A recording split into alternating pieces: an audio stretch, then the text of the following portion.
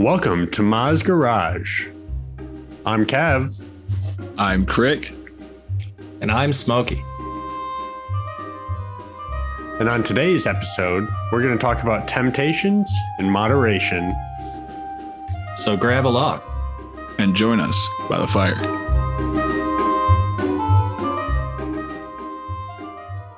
How often do you guys have that inner dialogue with yourself to not do something only to find yourself telling it to F off later and doing it anyway, even though you know it's bad for you or you shouldn't do it?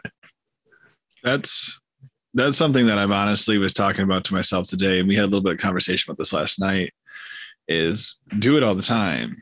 Like, I know better constantly, but make excuses to myself why I don't have to listen to it or why this is the exception to the rule. And I was honestly thinking about putting a sign that, like, no going back this time, no dropping back. Like, I know the mentality I want to have. And we even talked about this last night, is like, we have this conversation all the time. Same conversation. Yeah. Just focus on what you want to do. Stop falling back on it. Stop making excuses. And yet we catch ourselves back in that same place. Eventually it hits a point that once you're about to cave into that temptation, you've already given yourself a list of your justifications for your excuses. Like, I deserve this. I was able to do this, this. I earned this. Mm-hmm. And then you cave. Yep. That's what it is. We've talked about this before. We're so quick to talk ourselves out of doing things we want to do, but we find all the reasons to justify the things we shouldn't do. Yeah. It almost seems like insanity. And because we're an adult and we can do it because we're an adult. Yeah. That might be part of it. Yeah. Nobody can tell us not to anymore. Exactly. We're not kids. Even our parents try to tell us things and we're like, I'm not a kid anymore. Like, I have an opinion about that. That's where I feel like it's, I don't know what the difference is, but like addiction or bad habits. It's a bad habit we've created of either rewarding ourselves for simple things that we should already just be doing, or it's like you do a little bit of something that makes you feel productive. And then you're like, okay, well, now I can have a snack, or now I can dick off for the rest of the day. And it's like, why you have so much other stuff that you want to do?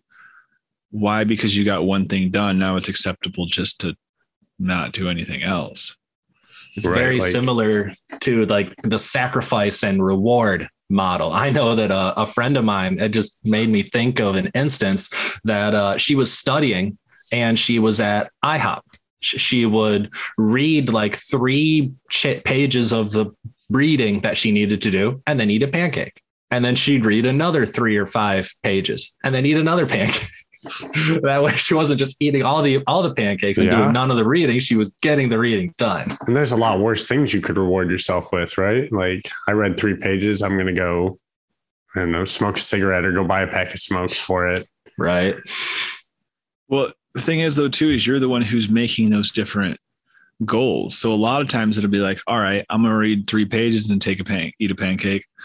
Well, that's like 2.5 pages, but that was 2.5 harder pages. So now I can have a pancake. Well, that was only 2 pages. So now that's fine. And it's soon it becomes less and less. Yes. This page had way more words than the last page. The last page had a picture on. Right. Right. Like, ooh, this one had 2 pages that were pictures only. Really scored on this one. We justify it to ourselves in so many ways. And that's something that where I was really glad that you picked this topic, is that I realized recently how much weight I've gained. Like, I haven't looked at the scale in a while and I'm up to like 263, which is a lot for me. Normally I bounce around like significantly less than what you used to be. I mean, you still should be proud of where you are. That's true. But I used to bounce around like 220, 230. And the thing is what I see is when I see 263 on the scale is like, that's a perpetual cycle towards back to where I used to be. Yeah, especially coming from the 220s. I didn't realize you were at that point. That's just a hair above where I'm at. Right. And what I realized is what I've been doing is, calories in versus calories out. I'm trying to exercise more and I'm trying to actually pay attention to what I eat and track what I eat. But what I found out is there's this little voice in my head when I was tracking what I would eat that'd be like, oh, well, if you don't, that's just one extra chip. That doesn't matter if you track that, or that's just one extra thing. Like that doesn't matter. Like my body's chemistry doesn't understand that calculation. My body's chemistry doesn't accept the cheating like that. I can lie to myself all I want. That doesn't stop me from attaining the goal that I want for myself. Right. It's shooting myself in the foot. See, my roommate will do that to a T. He will look up what a portion of what it is that he made, and he'll cut it into portions. And he does a really good job at food prepping. It's something that I've been trying to observe more. That's huge. I've realized in adulthood, it makes making a food for yourself, huge difference. It does. And especially because you're not just going out and buying crap at fast food places or restaurants per se all the time. I mean, eating at a restaurant, yes, it's good, but it's not as good as making your own ingredients in your own kitchen. Yeah. And honestly, you can make the same thing for like half the calories. Right. Most of the time. You go to a restaurant, you're going to pay for that markup, but you go to the restaurant, sometimes they have the ingredients that you don't necessarily have at home. I remember that a rule of thumb. I don't remember if it was my dad that told me or some other father figure in my childhood, but they said that you should never order something at a restaurant that you can make at your home. Yeah. If you have the ingredients right now, or just that you're capable of it. That you're capable of it. Okay. I guess I think the instance was like ordering like mac and cheese or something at a restaurant when you can make that at home. Right. Like yes, something instant and quick. Some the restaurants have some really, really good mac and cheese, and I guess I would say it's acceptable to get it as a side, but I guess not as like a full entree, Right. Unless it's a kid's menu, right? Right. Yeah. Right. Because kids go crazy for mac and cheese. I've been told. The trick a lot of gourmet chefs though say, or like there was on this Ask Reddit thing where they said like, what's the trick? And most of them just said it's more butter. Like that's the only thing that makes it making it there. They're putting more fats into it and more salt to make it more tasty, which you're not going to do at home because you're aware of how much you're putting into it. So they're kind of, you know what I mean? That's what I learned is like, I crave salt and I was like, oh, I must need salt. It's like, no, salt is like another drug. It releases serotonin into your body. So what I realized is I was feeding an addiction and justifying it to myself why it was okay to eat that bag of chips or why it was okay to go after this salty food instead of eating something of actual nutritional value. Right. Because it tastes better. Right. Easier. More unless you're putting a dabble of salt on your eggs. That's just really good. And pepper. Well, I mean, some salt's good. I mean, you need sodium. Sodium's how your heart functions. It uses that to pulse and send blood to your body, but it's like everything else, moderation. It's how much you consume. It doesn't need to be on everything in bagfuls. There's a reason why French fries are covered in it. Yeah. Well, and especially most stuff that you buy that's pre-prepared or frozen or already in something is packed in salt. It has so much salt in it.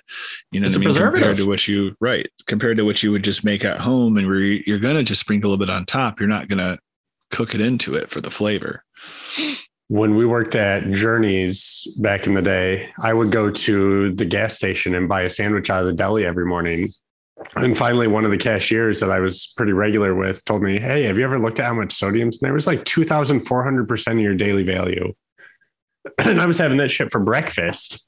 Every day. What kind of sandwich was it? It was an Italian sub. Yeah. I've heard because of the salami and the pepperoni, the ham. Ham is loaded with sodium, I have learned. It became a habit. It became a habit to you. Once you do it like 2 or 3 times, you gave yourself that this tastes good. You know, that's, I forgot where I heard it, but someone said that to the fact is, yeah, it tastes good. It tasted good last time. It's going to taste good next time. It tastes good. Great. What does that matter? You know how it tastes. Right. Body loves routine. Yeah. Doesn't matter what the routine is and if it's good for you or bad for you. It gets comfortable with it. Yep. That's where they say the only way that you can, you can't get rid of a habit. You can't just stop a habit. And the way you can, change you have to change it. You have to replace it with a better habit, change it with a new routine. And that's what I'm trying to do with my eating, where I just went to the grocery store, bought a bunch of stuff that I'm gonna have to cook. I'm gonna have to meal prep. I'm nice. Like, force yourself. They offered me a donut at work today. And I told the owner that I was on a diet, and he even made a joke to him. He's like, "Oh, this looks good, don't it?" And I was just like, "Yeah," but I didn't go after a donut. I knew better. I'm committed to the goal that I want for myself, and I've been that way before, and I've fallen back on it. But the thing is this time something's gonna be different. I'm gonna try to stick to the habit, and I think that's the big difference. Is you have to have an eye on a prize. You have to have some kind of goal in your mind that is not other people. It can't be, I want to get in shape so I look good for others, or so I do this. It's like, I want to get in good shape because I want to be in good shape for me. I want to be able to do the things I want to do. I want to feel good about myself. I want to do it for those reasons and not for others. You sound very selfish. It's all a mental game. You need to sometimes. Those are the ego-driven goals that, will better you for how you want to be. Yeah. That's where you use the ego for the better. And man can accomplish a lot when they're driven to do so. Yeah. That's where the book, I was just reading this in the book that you got for me, Smokey, your brand is... Your stand is your brand. Your stand is your brand. And they talked about that, about selflessness. And they said that no real act is selfless. Anything you do, you gain from it in some way. You either gaining some kind of benefit, the feel-good benefit, or some aspect. And we get stuck in this mentality of always being so altruistic, in that we do everything for other people. And you can do stuff for other people without it being a sacrifice, without it being something that you're doing to diminish yourself. Like, you can benefit and they can benefit at the same time. Mutual benefits. Right. That's the way it should be, is mutual benefit. It's the way it used to be, right? Everybody had a role to play in their community, and they just did it. It wasn't pay. It was everybody survives because we're all doing things that we're good at doing. We need a leather maker. We need a tool maker. We need someone to cut wood. We need all these things for our community. A healer. All of it. And now we're at that point where there's 30 of every role in every city. Yeah. So who's the best and who's going to get the most people? And even in that city, everything is competition. Yep. So much stuff doesn't even come from your own community. It's coming from, someplace outside your state, outside your country, somewhere else where you don't, like, if everything's shut down, you're not going to see a lot of the things that you normally see every day. Like, I thought about that today with bananas. Like, dude, that's literally what just popped in my head. Really? Yeah. That's coming from such a small portion of the world, and everybody's got bananas in every store. Yeah. There's bananas in grocery stores. There's bananas in gas stations. We are in Michigan. Bananas are so foreign to this place, but they're do not grow here naturally. It is impossible to grow them here naturally. But they're a staple in most people's diet, which is just mind blowing. I have a banana almost daily. Right. And to think that someday that can just be gone. Yeah. Or even to think that one day I wasn't think about that day. Right. That's where that already kind of happened once. Like, or at least that's what I heard, is that artificial banana flavor, like banana runts and all these other artificial bananas, is actually how a certain species of banana used to taste back in the 1920s, I want to say. Interesting. And then some certain bacteria or some kind of virus struck all this strain of banana, and it's extinct. So we no longer have that flavor of banana anymore. But so that's really the only way we can get that flavor. I vaguely recall hearing about something about this. So I always wondered why it didn't actually taste like banana. Right. Yeah, it's not necessarily right there on banana. It still has like a banana hint, but it's not just like the same. Right. So you gotta be careful becoming reliant or having such high expectations for everything. Oh, that's what happens when you have expectations. You get let down. Yeah. You put your hopes and happiness in the hands of something that you don't control, and you're guaranteed to be let down eventually. That's really the only thing you can have expectations for truly is yourself. You just how you handle yourself in situations. Yeah. You know, make sure you're setting good habits for yourself and moderating yourselves. Like everything's okay in moderation. You know what I mean? We can dabble. Like right now, I can't eat junk food. I just can't have it in the house. I can't moderate myself like that. Like if I buy a pack of Oreos, they're gone in a day or two. Just because that's what I've trained my mind. It's just, I need this. Gum. You know, right? It's in the house, and I'm gonna eat it. Yeah, dude. Peanut butter pie Oreos. That's huge. That's knowing yourself too, though. Like what you can and cannot handle. I did the same thing. We were talking about drugs earlier. That vape pen that I have, you know, it's so convenient. It's right there.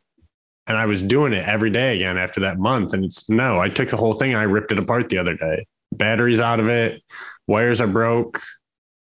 I don't have access to it now because I know I can't stop myself.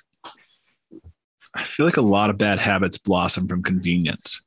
It's this easy to go to, easy solution. Like we talked about this with meditation and stuff. Is sometimes I crave an altered state of mind. I had a long day at work. I had all this stuff going on. I'm all stressed out. And I used to go to smoke some weed about it, or I'd have a beer about it. But now I don't like the next day effects and the repercussions of that. But I could meditate, which I also know is beneficial, which only takes me 5 to 10 minutes. But for some reason, that seems like such a huge amount of my time to sit down and do nothing. Crazy part is it's probably the easiest way to go too. Like what you were saying a second ago, the path of least resistance is the way I thought that we would go, like everything else, because it's convenience. But that's literally sitting down on your floor and closing your eyes and breathing. Doesn't talk about convenience. Yeah. You can even choose where you get to sit down. Yeah. Right. That's where it's setting those new habits. That's where last night I meditated last night, and I'm trying to do that the first thing when I wake up because I'm also having a hard time getting up. So I'm trying to create a new habit. Like, what do I want to wake up for in the morning? What's going to get me out of bed? As it used to be a cup of coffee, and I don't do coffee much anymore. What's going to get me out of bed first thing in the morning to where I actually want to get out of bed? And so I sat up. I still hit snooze. I wanted to get up at 6, but I didn't get up until like 7:45, 8. But even at 8, I just sat up in bed. I'm like, you're not even wasting it. You're literally, all you're doing is sitting up and closing your eyes again. Oh, right. Do that. Start that new habit. And it felt good. And then I got up out of bed, made breakfast, and got my day going. Just establishing those, right? Sorry. I used to be so good at just getting right up as soon as the alarm hit in the morning. It's like, what changed, right? How do you reestablish something that you want to do so bad, but your body, it seems like, wants to fight against it? Yeah. Every night, I'm like, I'm going to do it today. I'm going to get up at 6 tomorrow. I'm going to exercise. I'm going to get going. And then morning me is like, dude, this bed is comfy. Yep. And it's so hard to fight that feeling. It's like, what is the time that you normally get up? When your goal is 6, what time are you actually getting up? 7:45, 8, because I know that's just enough time to get ready and go to work. I get that. You got to work your way towards 6. Don't just drastically jump at it. Start at 7. That's where I tried that today. Instead of doing 6, I tried to set my alarms for 7 because I wasn't getting to bed early enough anyway. That's where it's working with yourself too. We're humans. We have things that we need to make stuff happen. If you don't give yourself the tools to eat right, if you don't give yourself enough sleep, you don't go to bed at the proper time. It's hard to wake up at 6 o'clock if you're not going to bed until 1 o'clock in the morning.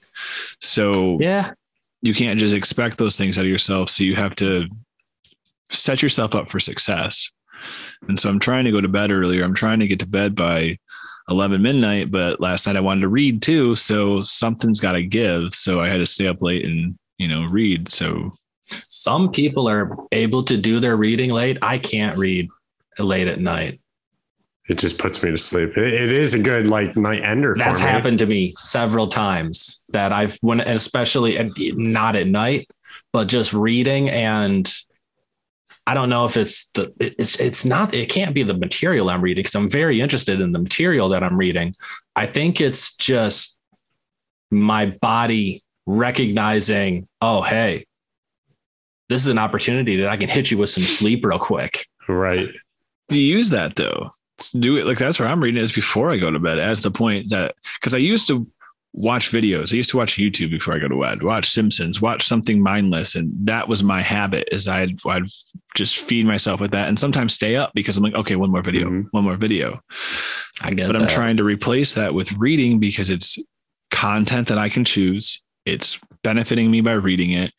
And if it makes me tired, that's a plus. Right. It's helping the cause.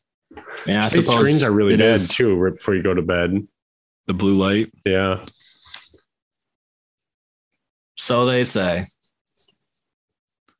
I know I do a lot of my anime watching at night, and it melts the brain enough, at least, that I'll go out for a cigarette before I go to bed, and I wake up in the morning, and as long as I didn't have a bunch of drinks or whatnot, and I'm good to go. Right.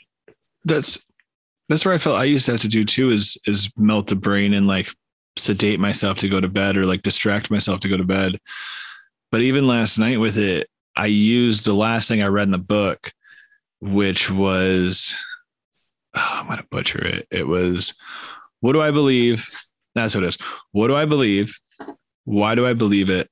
What am I going to do about it? And that's a big message that he talks about in that book. And I understand it, but I don't fully comprehend it. So that's what I just kept telling myself after I put the book down and shut off the light. I kept playing it in my head. head. What were those three one more time? It says, what do I believe? Mm-hmm. Why do I believe it? That's what it was. What am I going to do about it? And I like that. That's setting the pace for my mind and for my dreams. And it's taking back control over my brain. Instead of letting my brain go wherever it wants to go and just feeding that side that wants to nullify it, I'm trying to direct that energy. I'm trying to take control over my situation.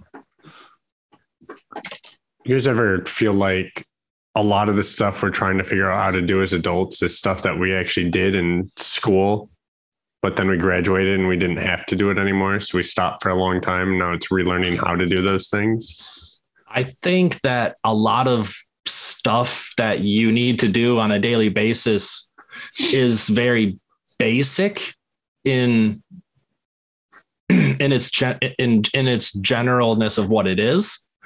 And as we have grown older, we've found simpler ways.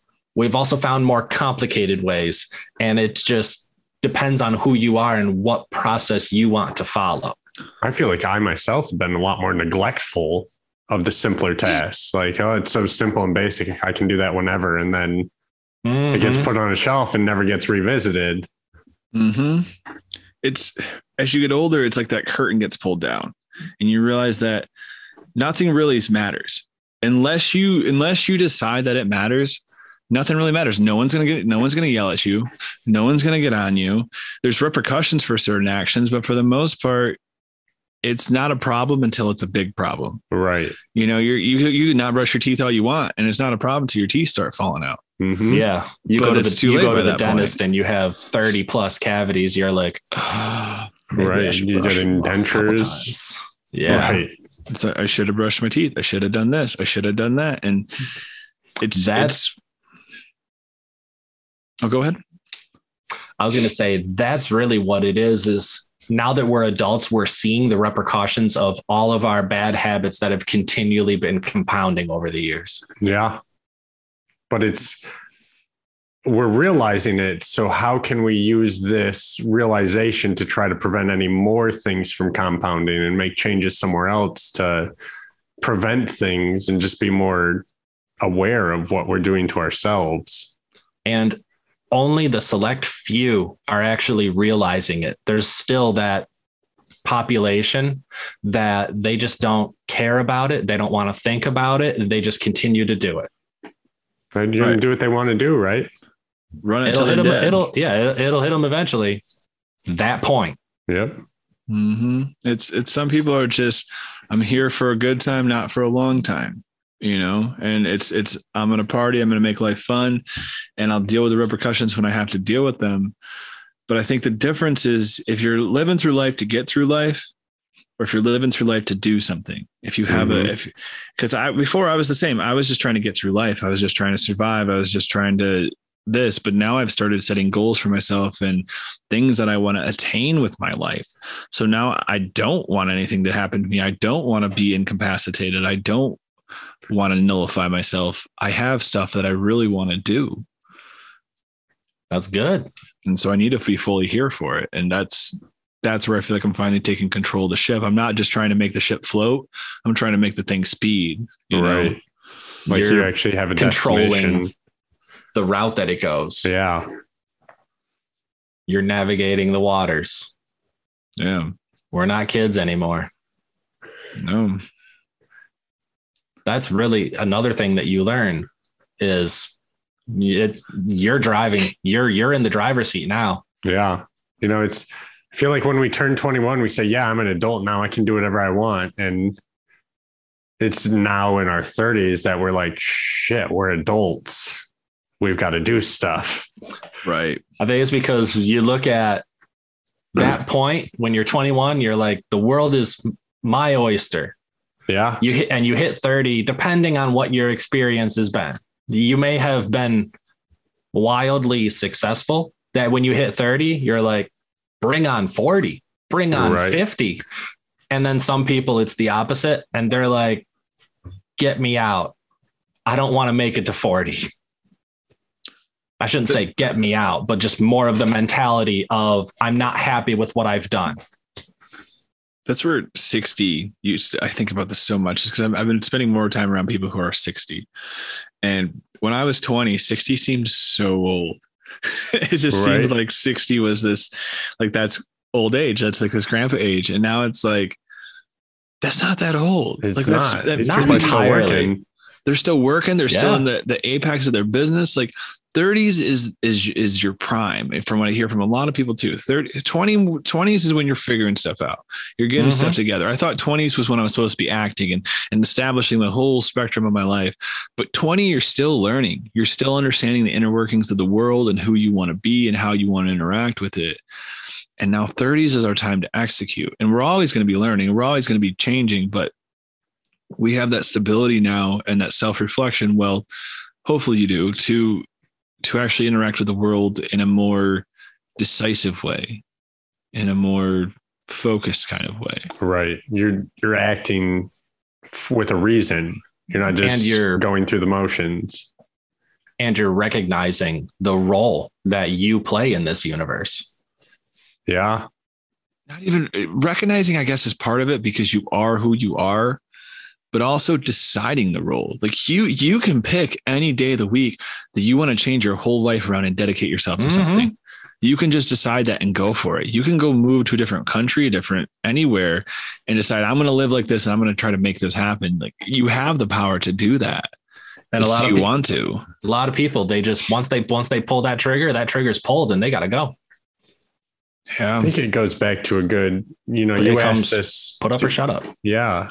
You asked us to come up with our 3 strengths and our 3 weaknesses. And I'm thinking back to, you're applying for your first job, how daunting those questions were when somebody asked you that, like, I listen really good and stuff. And, you work for a while in your 20s and then you finally come up with like, okay, I understand what I'm good at and where I struggle and where I can rely on other people and how you can better utilize your strengths to benefit.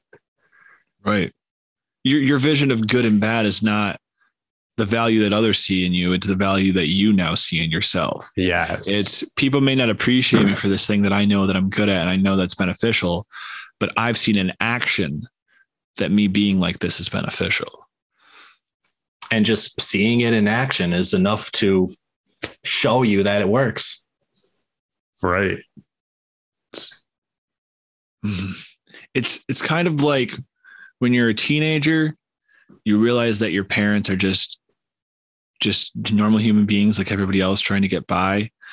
And then when you're like 20s, 30s, some teenagers, then you realize that the world, nobody has any clue what they're doing. No one has any idea. And everybody's just trying to get through life and try to figure stuff out. And nobody has a clue. And it's daunting. It's scary at first when you realize that all these people just have no real idea what the meaning to anything functioning is. Right. They're just deciding and going for it. And they're picking it up as they fail and making mistakes and trying to cover up mistakes. And that's life. That's how we do things. That's our presidents, our political figures, our engineers, our everything are just problem solvers. And the better problem solver you are, the more further you're going to go. Right. And you can only become a better problem solver by making those mistakes, by struggling, by failing. So that way you can learn how to be successful. You got to be able to make the mistake in order to learn the solution. Exactly. Right. Sometimes you can't even see the solution until the mistake's been made. And you just hope that the mistake that you made doesn't necessarily have anything to do with someone else's health. Right. Or your own. And if it does, hopefully, you make other people realize that that's the outcome of that situation. If you do the things the same way that I just did things, this is the outcome that happens. This could be the outcome. Yeah. Yeah. That's where you need those inputs though. You need to interact with the world. And the more you check out and the more you take yourself out of the world and zone out, the less time you have to learn those lessons of the failures. And every time, and I spent so much time checking out. I spent so much time getting by in my bad habits of, well, I'll do this because I just want to clear my mind. So I'm just going to do this to clear my mind instead of that stuff's not going anywhere. It's in my mind. I have to deal with it. Otherwise it's going to be there. So every time that I ignore it, I'm just kicking the can down the road is all I'm doing. No matter what you tell yourself, the world does not stop. Just because you checked out doesn't mean the world doesn't just magically stop and wait for you to check back in. Time goes in one direction. There's no internal timeout. Everyone freeze. It's like that episode of Rick and Morty. Everyone's frozen in time. And eventually we gotta let him out after some time. All right. You ever feel overwhelmed like you're trying to catch up because you realize how long you spent checked out?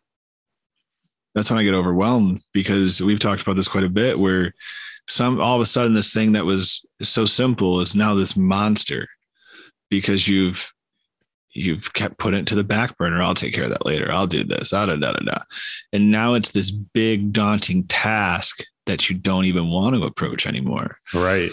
It's become a monster. Especially when it has become a monster, but it has to get to a point that you don't just let it become a monster that eats you. Eventually you got to slay that beast. But if you keep checking out, when are you going to do that? Right. Eventually the monster's going to check out with you. That's where you're going on vacation to Hawaii. Me too. Yeah. That's where scheduling is something that we're taught since we're kids is really important, is to schedule or, schedule this, work is scheduled, school is scheduled, but we never really make schedules for ourselves. And that's literally, I was thinking about this the other day and I thought of it in that sense is I need to set up days where I'm monster hunting. I need to set up days where I go through and seek out the things that are in the back of my mind, in the back of my subconscious, that are these big daunting things, and at least go adventure in those realms and go explore that monster for a little bit and try to take a couple of them out, because it feels so good when you do. It feels so good when you finally look it in the face. It's never as big as you thought it was. And you knock it out in 15 fucking minutes. Something. I was going through one of my old journals and there's a quote in there that little bugs can cast big shadows too. I like that. I think you just put that as a quote the other day. I did. I put it in the Discord because I found it in my journal. Nice. Don't forget to check out our Discord. Link will be in the description. That's funny. But it is those little things that it snowballs and you turn them into these big monsters in your brain where it's not necessary. If you would have handled that day, we talk about this all the time, act. Instead of when you have the idea to do something, to say something to somebody, to have an interaction, you have to jump at it. You thought for a reason from your ones and zeros that you programmed into yourself to interact in that way. So don't second guess it. Act. Even in Don't moderation. just continue to do research on it. I mean, you do the research, you're prepared, but there's such a thing as over prepared. Yeah. And that's called no action. Moderate your thinking, because there's a point where thinking turns into overthinking. Right. And your good idea, you start telling yourself it's a bad idea. The more that you haven't done it to try it, you just continue to justify, oh no, that's not a good idea. Oh no, that's not a good idea. And then it's just, you're living in hypotheticals, right? Mm-hmm. And you never know for sure if you don't know how to do it or not, because you've never given yourself the opportunity to try. That's why you have to take that initiative. You have to pull that metaphorical trigger. Mm-hmm. That's where you got to overcome the fear. Fear is the biggest obstacle in that, because fear is the thing that we focus on. We don't focus on the success. And at least I don't know a lot of times how it's going to feel when I finally do the right thing and how everything's going to work out and go all good. I'm thinking of all the things that could go wrong. I'm thinking of all the things that this could blow up in my face. And that doesn't benefit you. That's only scaring you. Things can always go wrong. Things probably will go wrong. Right. But what are you going to do when things go wrong? It's because we are a society that is driven by our fears. And that's why a lot of us have these temptations and have these things that we want to moderate and have all these things that we want to just have the most level balance that you can accomplish. Right. It helps us. At the end of the day, there will always be trade-offs. Yeah. You trade one thing to do one thing, and you got to be happy with the trade that you make. Because you're the one making the decision. Right. At the end of the day. We get, since you said, we're a society that's fueled by fear, it's because we're broadcast that as well. That's one of the greatest descriptions that I heard from the news is fear porn.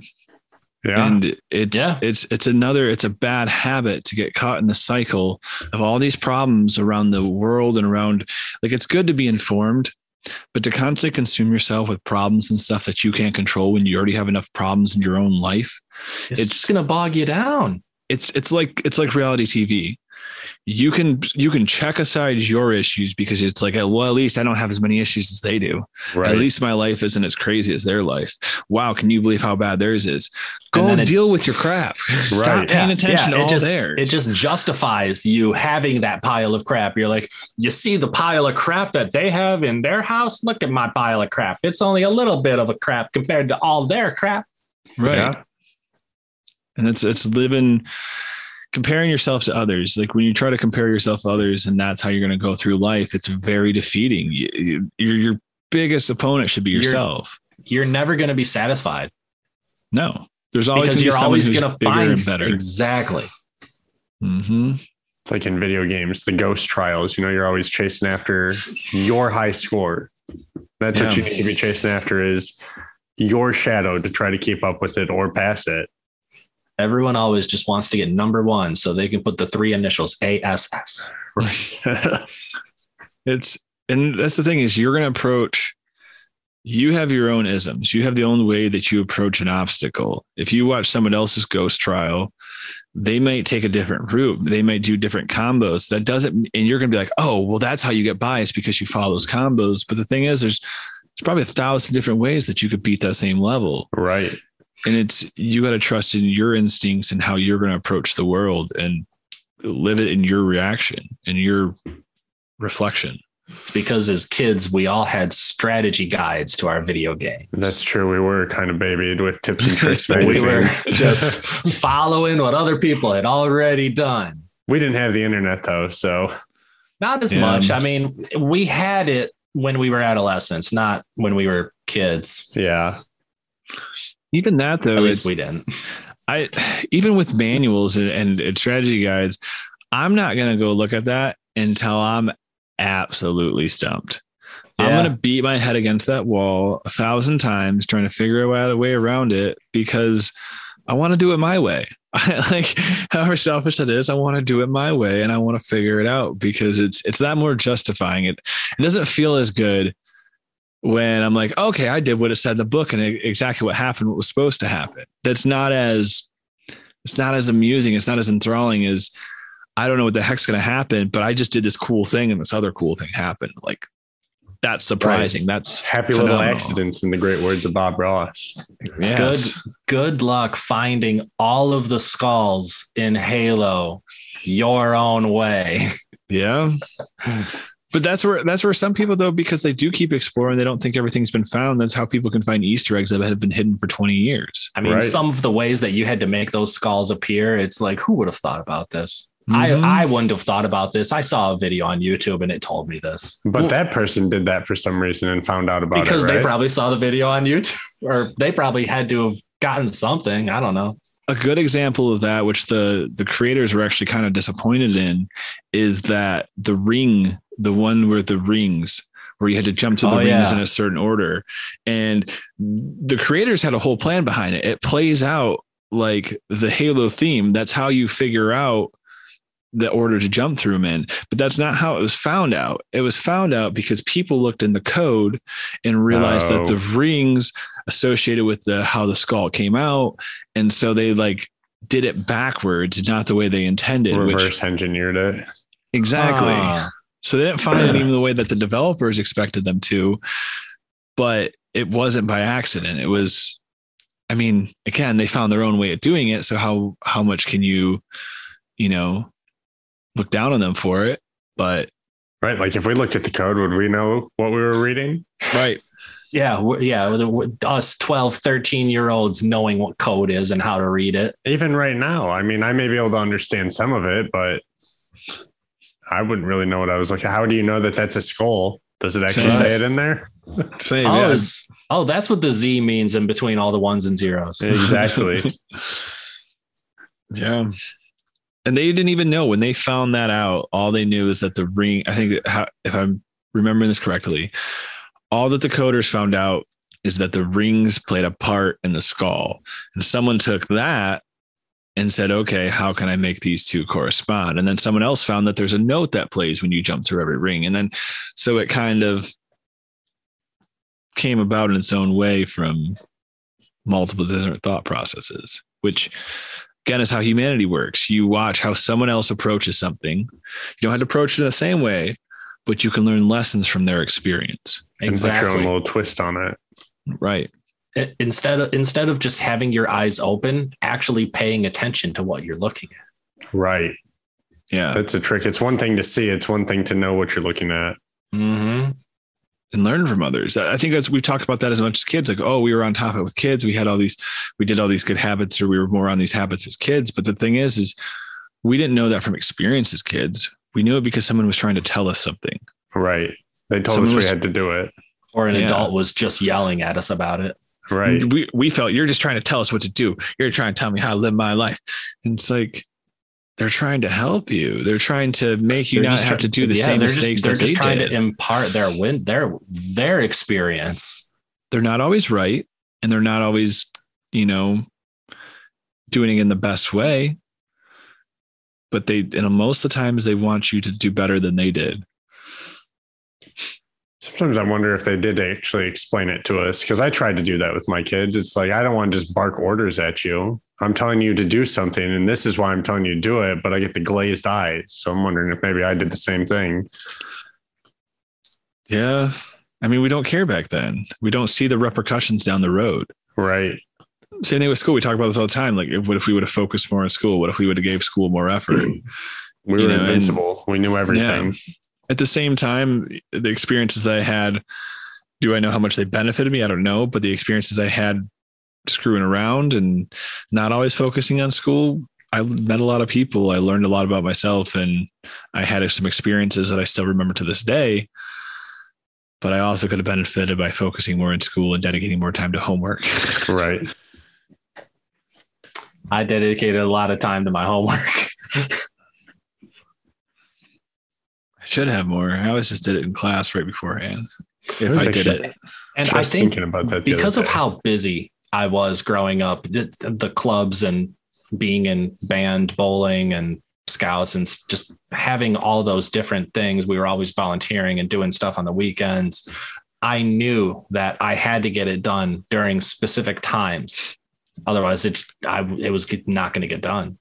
And that wasn't allowed.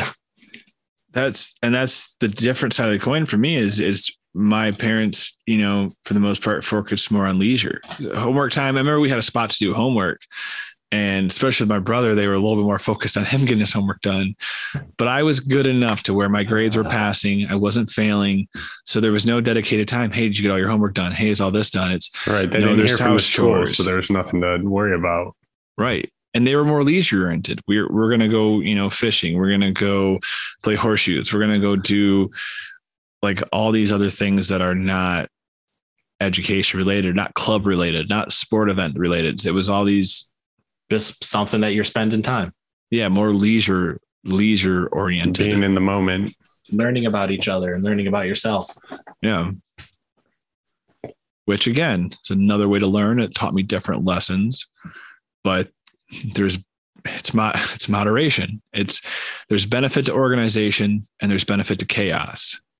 You can't always live it, like life's not always organized. So you have to be okay with living in the chaos. You have to be okay with unstructured sometimes, but structure is beautiful because you can do amazing things if you structure things out and actually act accordingly to the structure that you build.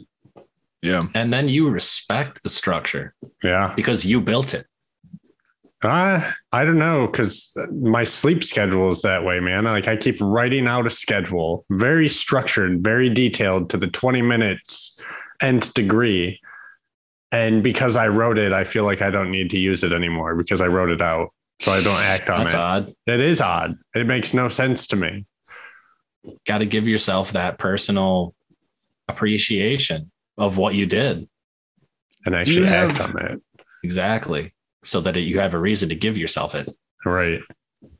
Do you have you wrote out the schedule, but do you have a specific thing that you're doing with that time that you saved? Do you have like, because I've saved this much time, I will accomplish this, and this thing? Well, that's what the schedule is I broke it down. I've got a whole pie chart, and every section of this pie has a dedicated thing. Like, this is what you're going to do during this time. A specific thing that you're going to be doing, a specific. Yeah, mostly. I mean, some of them are like listed as leisure time or family time or relaxed time. But most of them are like, read a book, like whatever book I'm reading at that time, play with this, mess with this, do this. Put your focus into this. I think it goes back to the meditation thing. And I need to get back on that bandwagon because replacing it with a bunch of other stupid habits that are my checkout times instead of actually focusing on the things that I want to accomplish it puts it in the blinders. It's not the forefront. It's not the goal. It's not the focus. It's on the shelf. It's sitting there. Right. But at least it's on the shelf and it's not on the floor. Well, I mean, it's probably on the floor. The shelf's pretty full these days. Let's be honest. If we talked about this earlier, is we only check out because we tell ourselves we need to check out. We say we deserve that. We say, oh, well, I've used my brain energy, so now I need to zone it out because that's just what I'm used to. It needs to recover. Yeah. How true is that? Humans, if anything, we're adaptable. We're one of the most adaptable species. That's what's amazing about us. It is amazing how quickly we can adapt when we need to. Right. And not even when we need to, when we want to, as long as we're dedicated enough. Yeah. When you really need to adapt, you can. Yeah. I mean, not to say that when you want to, you can't. But when it goes back to what we said earlier, when you have something that's driving something that you need to do, it's almost like how if you're getting crushed by a boulder, all of your muscles and everything will recognize that this boulder is about to kill you, and it will give you the strength to push it off of you. Right. Or do whatever it can to try to help you in that direction. And I guess it just comes down to what can give you, what can put you in that fight or flight mode. I feel like safely. We need to teach ourselves that, because I think that's the key right there. It's want and need. I want $1 million. I want a nice car. I don't need them. I'm getting by without them. But if they were the means They're really to nice something things to have. If they were a means to something bigger, if they were a means to the thing that I want to accomplish in my life, that my soul needs to accomplish in my life, if I make that a need instead of a want, if I can program my mind to say that is not a want anymore, that is something I need to accomplish the goals that I want to achieve, that I need to achieve, then I'm going to be more apt to go after it. Because it's a great to want. We can want stuff all day, but unless you really enforce it to yourself that this is where I'm going with my life, this is the thing that I need to accomplish, have that passion behind it. It's going to be something that you want to do, and it's going to go on the shelf. Yep. That's why a lot of cool sales trinket. positions, you have your goal in mind. Yeah. I operated a lot of the time without really having a goal. And eventually my boss started telling me to start having a goal for every month, a number that you want to hit. Those were some of the best jobs that I did too, is the ones where you had sales goals because it gave you something to go after. It had at least something that you were looking towards. And you needed to hit it. Otherwise you get fired. Yeah. We talked about this recently Quotas. too. The simple thing that you can do for that every day, which I started doing one last night, I do it for work all the time, is a checklist. It's a simple thing. It's literally writing down the things that you know in your mind, but you're like, oh, I know them. I know what I need to do today. But writing it down on a piece of paper and checking it off and having a physical formation of the things that you want to achieve in a given day, in a given time period, it's more tangible. It's real. It's something that you've taken the time now to write down and manifest.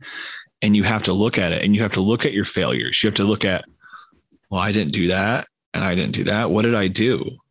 Right. That's where it comes down, is what did I do? Mm-hmm. Brushed my teeth. Better than blank.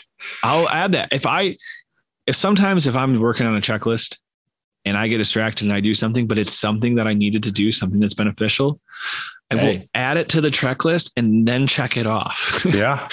That's what it's there for. It's on my schedule, for my sleep schedule. Yeah. It's huge. It's giving value to the things that you value. No, instead of looking for other people to tell us the things that we need to be doing and looking for other people for direction and looking for other people for how to live our lives, we have to establish our own morals, our own set of rules and expectations for ourselves that we live by, not to hold other people to. We can't control other people. All we can control is ourselves and set expectations for ourselves. You have to tell yourself to do the things that yourself needs to do. But if you don't set expectations, you're always successful, right? Yeah. I mean, depending. Life's just amazing.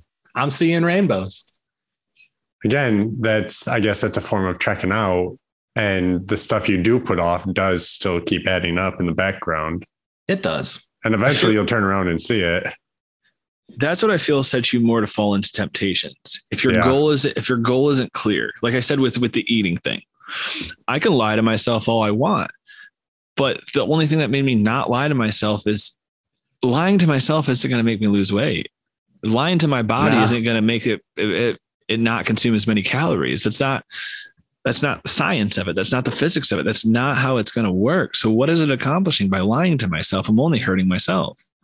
If your goals are good enough and you really believe your goals, your temptations aren't going to matter because you know they're bullshit. It all just, becomes noise. It's the same thing with smoking weed and drinking. I wish that I enjoyed drinking and smoking like I used to. I wish they reacted with me like they used to. I literally have weed in my house for just in case I want to smoke. And before, after dry January, I was tapping into it once a week. First time it was every 2 or 3 days. It's like, oh, I need to smoke some weed. But then the day or so after, I wasn't getting my stuff done. I was just not on it. My anxiety was off the charts. And so the more and more time I was like, oh, 1 + 1 = 2. 1 + 1 = 2. And I realized to get the things done that I want to get done, this is what's getting in my way. This is the thing that's being the distraction. This is the thing that I'm in a moment of weakness. When I'm irritated, when I'm frustrated, I turn to it, but it's detrimental to the next multiple days. It shuts me down for that night because I'm just distracted and out of it. And then my anxiety is rampant where I don't feel like I'm truly myself.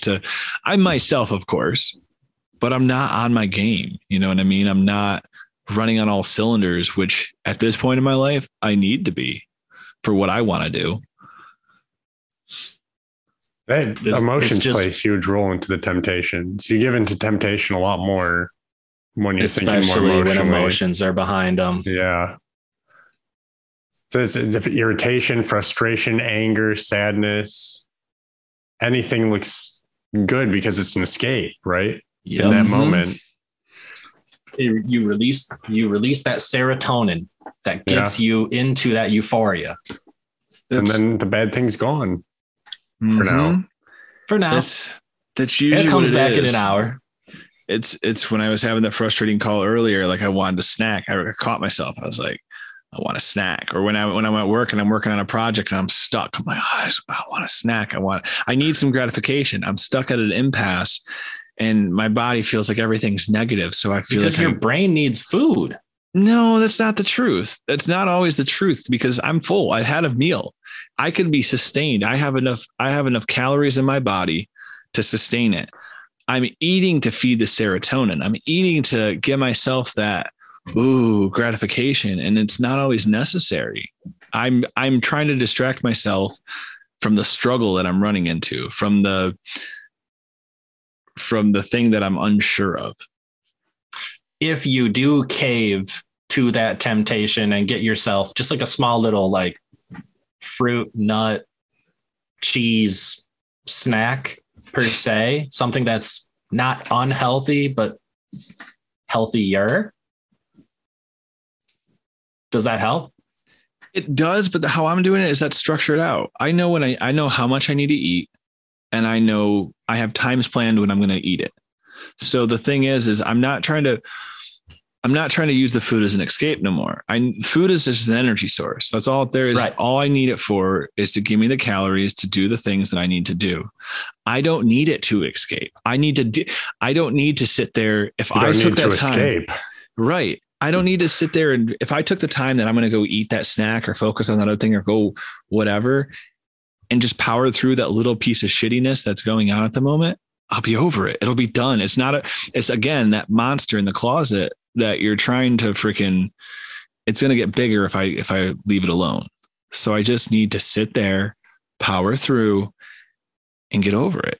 Cause it's done. Like there's projects I'm working on with the marketing and all this stuff that's been this big anxiety on my mind. And I'm over the hump now. I'm over the hump of this big scary monster that wasn't as bad as I thought it was just because I never experienced it anymore. And it kept wanting to push me away from it. But all I needed to do was give it more time. I needed to dedicate the time to it. Nothing else was going to solve it besides doing it. It's not going to finish itself. No one else is doing your homework. No. Right. And the nuts that you're going to go eat in place of it, they're not going to do it. No. Oh. All they're going to do is make me feel better for a moment. And then I'm going to come back. I'm going to be back exactly where I was, but with more calories in my body or more of a distracted in my body or something else which is just going to bring you down further on yourself. Because now you're weak and you broke and you're still not done with this thing. Right. And if in the opposite side, if I don't break to that and over accomplish my goal, then I've just won 2 battles. I've overcame my, I've used my own self-control and I've defeated a monster. Mm-hmm. I just leveled up. Right. Double experience. Hopefully. Right. It's those little wins. And that's where I think another thing that helps out with that is self-appreciation and reflecting on your wins, reflecting on just because you beat something doesn't mean don't dwell on it. Don't live in your past victories, but acknowledge them. Right. Look forward to the future victories that you're going to have. But yeah, appreciate your other ones. It's always on to the next thing. The little things add up to be big things. They do. And every win is little because it's only in a moment that it happens. Right. Your next one should always be bigger because it's another, you've mastered that. Now it's on to something bigger and grander and bigger and grander until you're doing these amazing things. You can be someone that's going to continuously working towards making yourself better, or you can be someone that is going to be happy with where you're at and doesn't see yourself as wanting to continue making yourself better. Mm-hmm. Right. That's where sometimes I do. I envy people who could be happy with complacency. I know I'm almost the same way these days. Especially seeing some people that are just stuck in their ways. And it's like, we have a different frequency. I can't find myself just getting complacent. Right. But they seem happy. I don't know if it's true happiness, but sometimes they seem happy that this is their routine. This is what they do all the time. They're not moving forward, but they're not moving backward. That's what it is. They're not moving backward. Yeah. I found another entry in my journal about this. When did it become the social norm to find the thing that you want to do every day, day in and day out, and just be complacent where you are? I remember reading that journal and reading that phrase. I think if it's your passion, that's different though. Yeah. Because we've talked about this too. If I found a job like doing the Agents of Gaia and doing cleanup, if I can make that a habitual thing, of course I will probably always want to grow it and get more people into it. But if I can live within my means and do something that I truly enjoy every day, and I could find something that pushes that button, I feel like I could be happy in that. Is that true? I don't know, because I've never experienced it. That's all happiness should take. I feel like that's the difference though, is you wouldn't do the same thing every day. You'd get bored and you'd find new ways to make it better and better. Where there's a lot of people who are just, this is what I do. I do this one thing all day. I go home and I do whatever I want. And then I go back and do it the next day. Yeah. They've taken on the identity of their career. Mm-hmm. I've met people who just enjoy pushing for CNC, where all they do is the CNC operator, where they load the part, push the button, wait 5 minutes, take it off, load the part, push the button, and they love it. They love it. I had to do that job for half of my day once, and it drove me insane. Because it's so mechanical. Yeah. But that's part of the reason why I don't necessarily want to work in a factory, because of how mechanical everything is. Some aspects aren't. Depending depends what area you are. Some places are more, and it can be because when you're working on a project, you're doing maybe 30 of the same unit. So it's fun for the first 5. But now you understand redundant. You've mastered it. Okay. Done. Done. When can we move on to the next thing? Right. Right. And anything is what you make of it, right? Like even just being a press operator, somebody who runs a stamping press. Yeah. You let the parts come down, you make sure the parts are good, but you can look in there and get an idea of how this thing is getting made throughout the process instead of just focusing on the finished product. True. You get a better understanding of how it gets to that point. Understand the machine more and hone it. That's working at the bowling alley. One of the mechanics said that the more time that he spends working on his machine and cleaning his machine and making sure it's up to operation beforehand, the less work he's got to do later, the less work he's got to do on calls and going back to it. It's because he understands and knows what his machine needs and what it wants, because he spent that time. He could just sit around and do nothing. He could just sit there and take the calls and fix the problems as they're coming, but he spent more time understanding it as a whole, so he doesn't have to do the work later. Because it's way more stressful just being reactive. Right. It's a Greg quote: work smart, not hard. Right. And that can be seen as laziness sometimes, but I feel like laziness is sometimes I think there's a difference between a laziness on, I think there's a difference between a laziness out of previous effort and laziness out of no effort. Like strategical laziness. Yeah. Yes. I like that. Still working. You're just strategical laziness. And I feel like that's what a lot of us probably do to a degree. We know what the minimum is for our job, and we know how to get there as quickly and as slowly as possible. Mm-hmm. And then you have everyone that just kind of goes in between on, am I going to loll through this day and get all my stuff done? Or am I going to be an overachiever today? And am I going to give my best effort and I'm going to show them why they got me?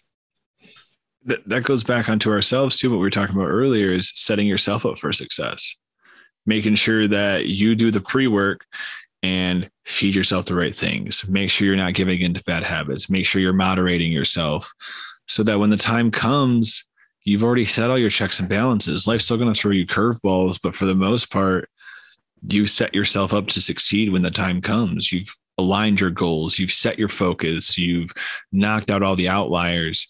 You know, that's what I'm trying to do right now. Is I realized I was trading off addictions to some point. I stopped with the cannabis and the drinking, and now I'm dealing with my food, and whatever addiction that I realize comes after that is the next thing that I'm going to have to deal with. But eventually they'll all be snubbed out and I'll be left with just myself. And then that's all I have to work with. I don't have to worry about patching all these holes all over the boat. Eventually you realize you just got to upgrade your boat. Everything you do now, every action you take directly affects future you. Mm-hmm. Every action. A patch is only going to get you through a period of time. Yep. Right.